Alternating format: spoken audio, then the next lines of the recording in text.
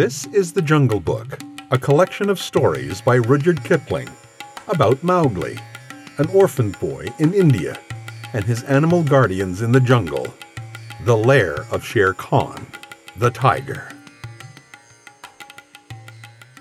Now you must be content to skip 10 or 11 whole years and only guess at all the wonderful life that Mowgli led among the wolves. Because if it were written out, it would fill ever so many books. He grew up with the wolves, though they, of course, were grown wolves almost before he was a child, and Father Wolf taught him his business and the meaning of things in the jungle, till every rustle in the grass, every breath of the warm night air, every note of the owls above his head, every scratch of a bat's claw as it roosted while in a tree, and every splash of every little fish jumping in a pool meant just as much to him as the work of his office means to a businessman. When he was not learning, he sat out in the sun and slept, and ate, and went to sleep again. When he felt dirty or hot, he swam in the forest pools, and when he wanted honey, Baloo told him that honey and nuts were just as pleasant to eat as raw meat, he climbed up for it, and that Bagheera showed him how to do. Bagheera would lie on a branch and call, "Come along, little brother," and at first Mowgli would cling like the sloth, but afterward he would fling himself through the branches almost as boldly as the gray ape. He took his place at the Council Rock, too, when the pack met, and there he discovered that if he stared hard at any wolf, the wolf would be forced to drop his eyes, and so he used to stare for fun. At other times, he would pick the long thorns out of the pads of his friends, for wolves suffer terribly from thorns and burrs in their coats. He would go down the hillside into the cultivated lands by night and look very curiously at the villagers in their huts. But he had a mistrust of men, because Bagheera showed him a square box with a drop gate, so cunningly hidden in the jungle that he nearly walked into it, and told him that it was a trap. He loved better than anything else to go with Bagheera into the dark, warm heart of the forest, to sleep all through the drowsy day, and at night see how Bagheera did his killing. Bagheera killed right and left as he felt hungry, and so did Mowgli, with one exception. As soon as he was old enough to understand things, Bagheera told him that he must never touch cattle, because he had been bought into the pack at the price of a bull's life. "All the jungle is thine," said Bagheera, "and thou canst kill everything that thou art strong enough to kill. But for the sake of the bull that bought thee, thou must never kill or eat any cattle, young or old. That is the law of the jungle." Mowgli obeyed faithfully. And he grew and grew strong as a boy must grow who does not know that he is learning any lesson, and who has nothing in the world to think of except things to eat. Mother Wolf told him once or twice that Shere Khan was not a creature to be trusted, and that some day he must kill Shere Khan. But though a young wolf would have remembered that advice every hour, Mowgli forgot it because he was only a boy, though he would have called himself a wolf if he had been able to speak in any human tongue. Shere Khan was always crossing his path in the jungle, for as Akela grew older and feebler, the lame tiger had come to be great friends with the younger wolves of the pack, who followed him for scraps, a thing Akela would never have allowed if he had dared to push his authority to the proper bounds. Then Shere Khan would flatter them, and wonder that such fine young hunters were content to be led by a dying wolf and a man's cub. "They tell me," Shere Khan would say, "that at council ye dare not look him between the eyes," and the young wolves would growl and bristle. Bagheera, who had eyes and ears everywhere, knew something of this, and once or twice he told Mowgli in so many words that Shere Khan would kill him some day, and Mowgli would laugh and answer, "I have the pack, and I have thee, and Baloo, though he is so lazy, might strike a blow or two for my sake. Why should I be afraid?" It was one very warm day that a new notion came to Bagheera, born of something that he had heard. Perhaps Sahi the Porcupine had told him, but he said to Mowgli, when they were deep in the jungle, as the boy lay with his head on Bagheera's beautiful black skin, "Little brother, how often have I told thee that Shere Khan is thy enemy?" "As many times as there are nuts on that palm," said Mowgli, who naturally could not count. "What of it? I'm sleepy, Bagheera, and Shere Khan is all long tail and loud talk, like Mar the peacock. But this is no time for sleeping. Baloo knows it. I know it. The pack know it. And even the foolish, foolish deer know. Tabaqui has told thee too." "Ho ho!" said Mowgli. "Tabaqui came to me not long ago with some rude talk that I was a naked man's cub and not fit to dig pig nuts. But I caught Tabaqui by the tail and swung him twice against the palm tree to teach him better manners." "That was foolishness, for though Tabaqui is a mischief-maker, he would have told thee of something that concerns thee closely. Open those eyes, little brother. Shere Khan dare not kill thee in the jungle. But remember, Akela is very old, and soon the day comes when he cannot kill his buck, and then he will be leader no more. Many of the wolves that looked thee over when thou wast brought to the council first are old too, and the young wolves believe, as Shere Khan has taught them, that a man-cub has no place in the pack. In a little time thou wilt be a man." "And what is a man that should not run with his brothers?" said Mowgli. "I was born in the jungle. I have obeyed the law of the jungle, and there is no wolf of ours from whose paws I have not pulled a thorn. Surely they are my brothers." Bagheera stretched himself at full length and half shut his eyes. "Little brother," he said, "feel under my jaw."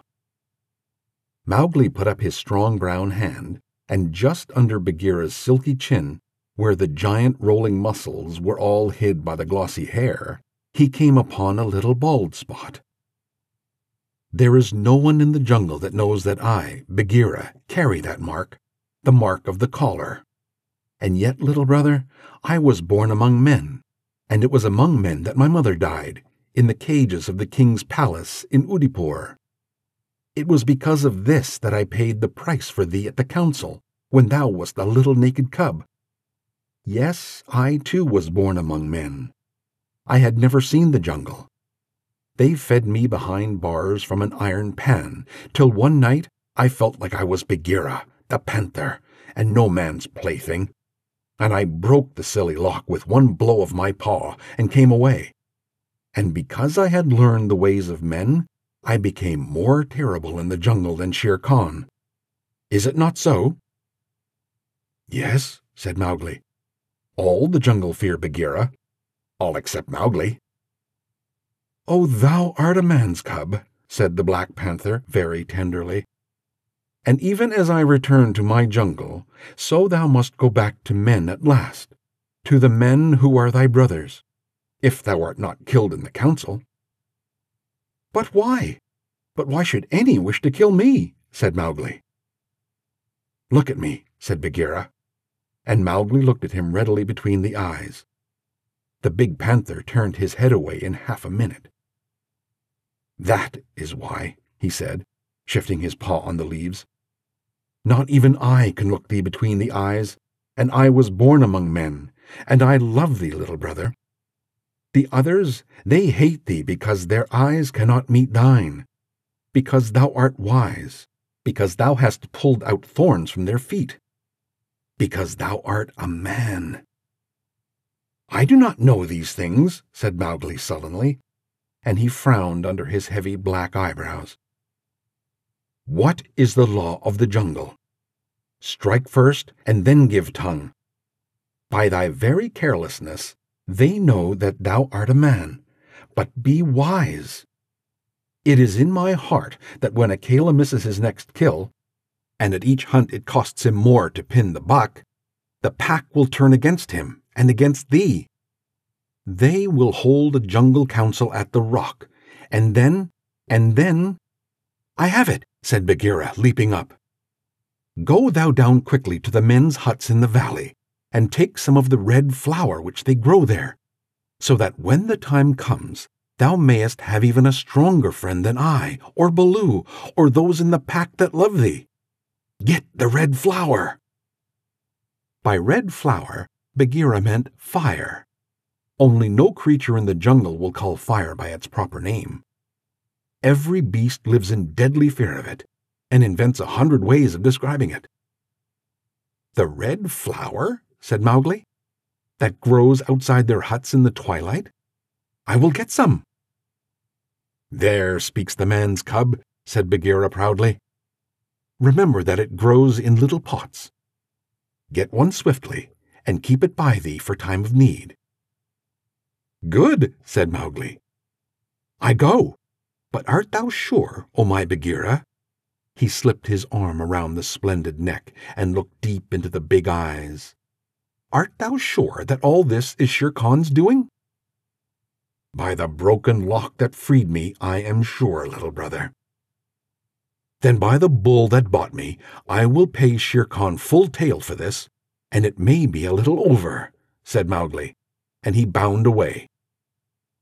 "That is a man. That is all a man," said Bagheera to himself, lying down again. "O Shere Khan, never was a blacker hunting than that frog hunt of thine 10 years ago." Mowgli was far and far through the forest, running hard, and his heart was hot in him. He came to the cave as the evening mist rose, and drew breath and looked down the valley. The cubs were out, but Mother Wolf, at the back of the cave, knew by his breathing that something was troubling her frog. "What is it, son?" she said. "Some bats chatter of Shere Khan," he called back. "I hunt among the ploughed fields tonight," and he plunged downward through the bushes to the stream at the bottom of the valley. There he checked, for he heard the yell of the pack hunting, heard the bellow of a hunted Sambur, and the snort as the buck turned at bay. Then there were wicked, bitter howls from the young wolves. "Akela! Akela! Let the lone wolf show his strength! Room for the leader of the pack! Spring, Akela!" The lone wolf must have sprung and missed his hold, for Mowgli heard the snap of his teeth and then a yelp as the Sambur knocked him over with his forefoot. He did not wait for anything more, but dashed on, and the yells grew fainter behind him as he ran into the croplands where the villagers lived. "Bagheera spoke truth," he panted, as he nestled down in some cattle fodder by the window of a hut. "Tomorrow is one day for both Akela and for me." Then he pressed his face close to the window and watched the fire on the hearth. He saw the husbandman's wife get up and feed it in the night, with black lumps. And when the morning came and the mists were all white and cold, he saw the man's child pick up a wicker pot plastered inside with earth, filled it with lumps of red-hot charcoal, put it under his blanket, and go out to tend the cows in the byre. "Is that all?" said Mowgli. "If a cub can do it, there is nothing to fear." So he strode round the corner and met the boy, took the pot from his hand, and disappeared into the mist while the boy howled with fear. "They are very like me," said Mowgli, blowing into the pot, as he had seen the woman do. "This thing will die if I do not give it things to eat." And he dropped twigs and dried bark onto the red stuff. Halfway up the hill, he met Bagheera with the morning dew shining like moonstones on his coat. "Akela has missed," said the panther. "They would have killed him last night, but they needed thee also. They were looking for thee on the hill." "I was among the ploughed lands. I'm ready. See?" Mowgli held up the fire-pot. "Good. Now I have seen men thrust a dry branch into that stuff, and presently the red fire blossomed at the end of it. Art thou not afraid?" "No. Why should I fear? I remember now, if it was not a dream, how, before I was a wolf, I lay beside the red flower, and it was warm and pleasant." All that day Mowgli sat in the cave tending his fire-pot, and dipping dry branches into it to see how they looked. He found a branch that satisfied him, and in the evening when Tabaqui came to the cave and told him rudely enough that he was wanted at the Council Rock, he laughed till Tabaqui ran away. Then Mowgli went to the council, still laughing. Akela, the lone wolf, lay on the side of his rock as a sign that the leadership of the pack was open, and Shere Khan, with his following of scrap-fed wolves, walked to and fro openly being flattered. Bagheera lay close to Mowgli, and the fire-pot was between Mowgli's knees. When they were all gathered together, Shere Khan began to speak, a thing he would never have dared to do when Akela was in his prime. "He has no right," whispered Bagheera. "Say so. He's a dog's son.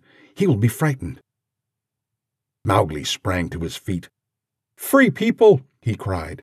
"Does Shere Khan lead the pack? What has a tiger to do with our leadership?" "Seeing that the leadership is yet open and being asked to speak," Shere Khan began. "By whom?" said Mowgli. "Are we all jackals to fawn on this cattle butcher? The leadership of the pack is with the pack alone." There were yells of "Silence, thou man's cub! Let him speak. He has kept our law." And at last the seniors of the pack thundered, "Let the dead wolf speak." When a leader of the pack has missed his kill, he is called the dead wolf, as long as he lives, which is not long. Akela raised his old head warily. "Free people, and ye too, jackals of Shere Khan, for 12 seasons I have led ye to and from the kill, and in all that time not one has been trapped or maimed. Now I have missed my kill. Ye know how that plot was made. Ye know how ye brought me up to an untied buck to make my weakness known. It was cleverly done. Your right is to kill me here on the Council Rock now. Therefore I ask, who comes to make my end of the lone wolf? For it is my right, by the law of the jungle, that ye come one by one." There was a long hush, for no single wolf cared to fight Akela to the death. Then Shere Khan roared, "Bah! What have we to do with this toothless fool? He is doomed to die. It is the man-cub who has lived too long. Free people, he was my meat from the first. Give him to me. I am wary of this man-wolf folly. He has troubled the jungle for 10 seasons. Give me the man-cub, or I will hunt here always, and not give you one bone. He is a man's child, and from the marrow of my bones I hate him." Then more than half the pack yelled, A man! What has a man to do with us? Let him go to his own place." "And turn all the people of the villages against us?" clamored Shere Khan. "No, give him to me. He is a man, and none of us can look him between the eyes." Akela lifted his head again and said, "He has eaten our food. He has slept with us. He has driven game for us. He has broken no word of the law of the jungle. Also, I paid for him with a bull when he was accepted. The worth of a bull is little, but Bagheera's honor is something that he will perhaps fight for," said Bagheera in his gentlest voice. "A bull paid 10 years ago," the pack snarled. "What do we care for bones 10 years old?" "Or for a pledge?" said Bagheera, his white teeth bared under his lip. "Well are ye called the Free People." "No man's cub can run with the people of the jungle," howled Shere Khan. "Give him to me." "He is our brother in all but blood," Akela went on, "and ye would kill him here.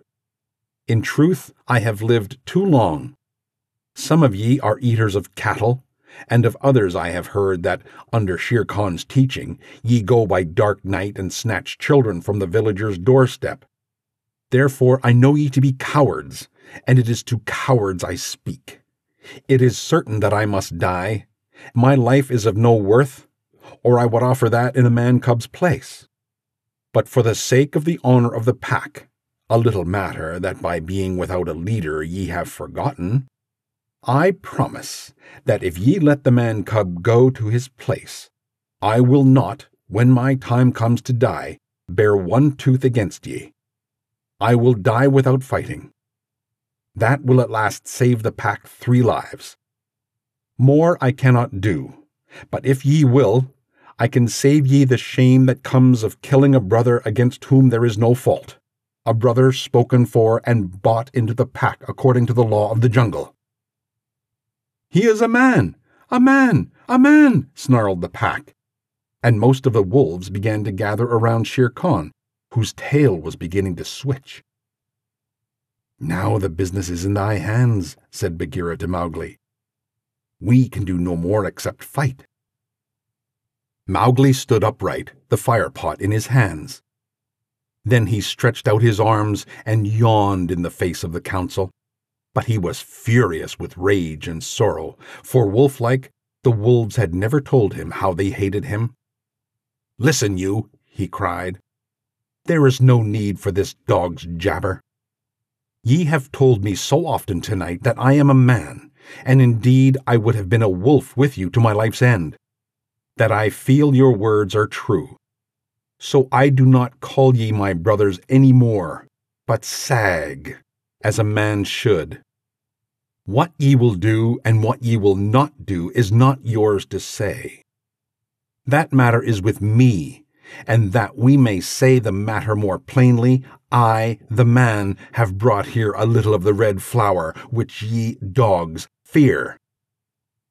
He flung the fire-pot on the ground, and some of the red coals lit a tuft of dried moss that flared up, as all the council drew back in terror before the leaping flames.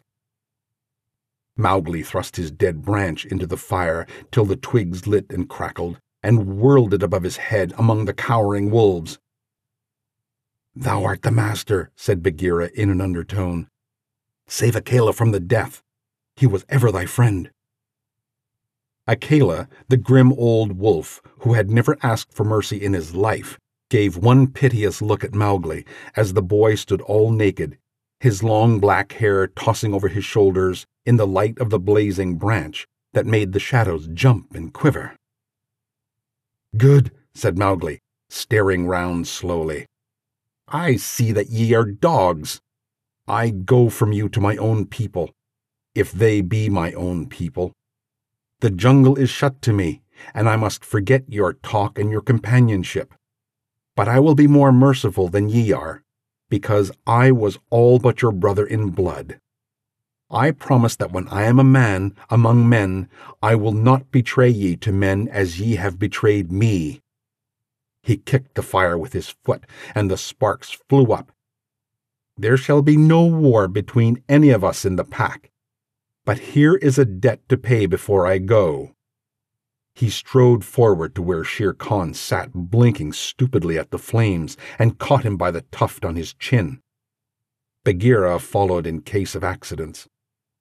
"Up, dog!" Mowgli cried. "Up when a man speaks, or I will set that coat ablaze." Shere Khan's ears lay flat back on his head, and he shut his eyes, for the blazing branch was very near.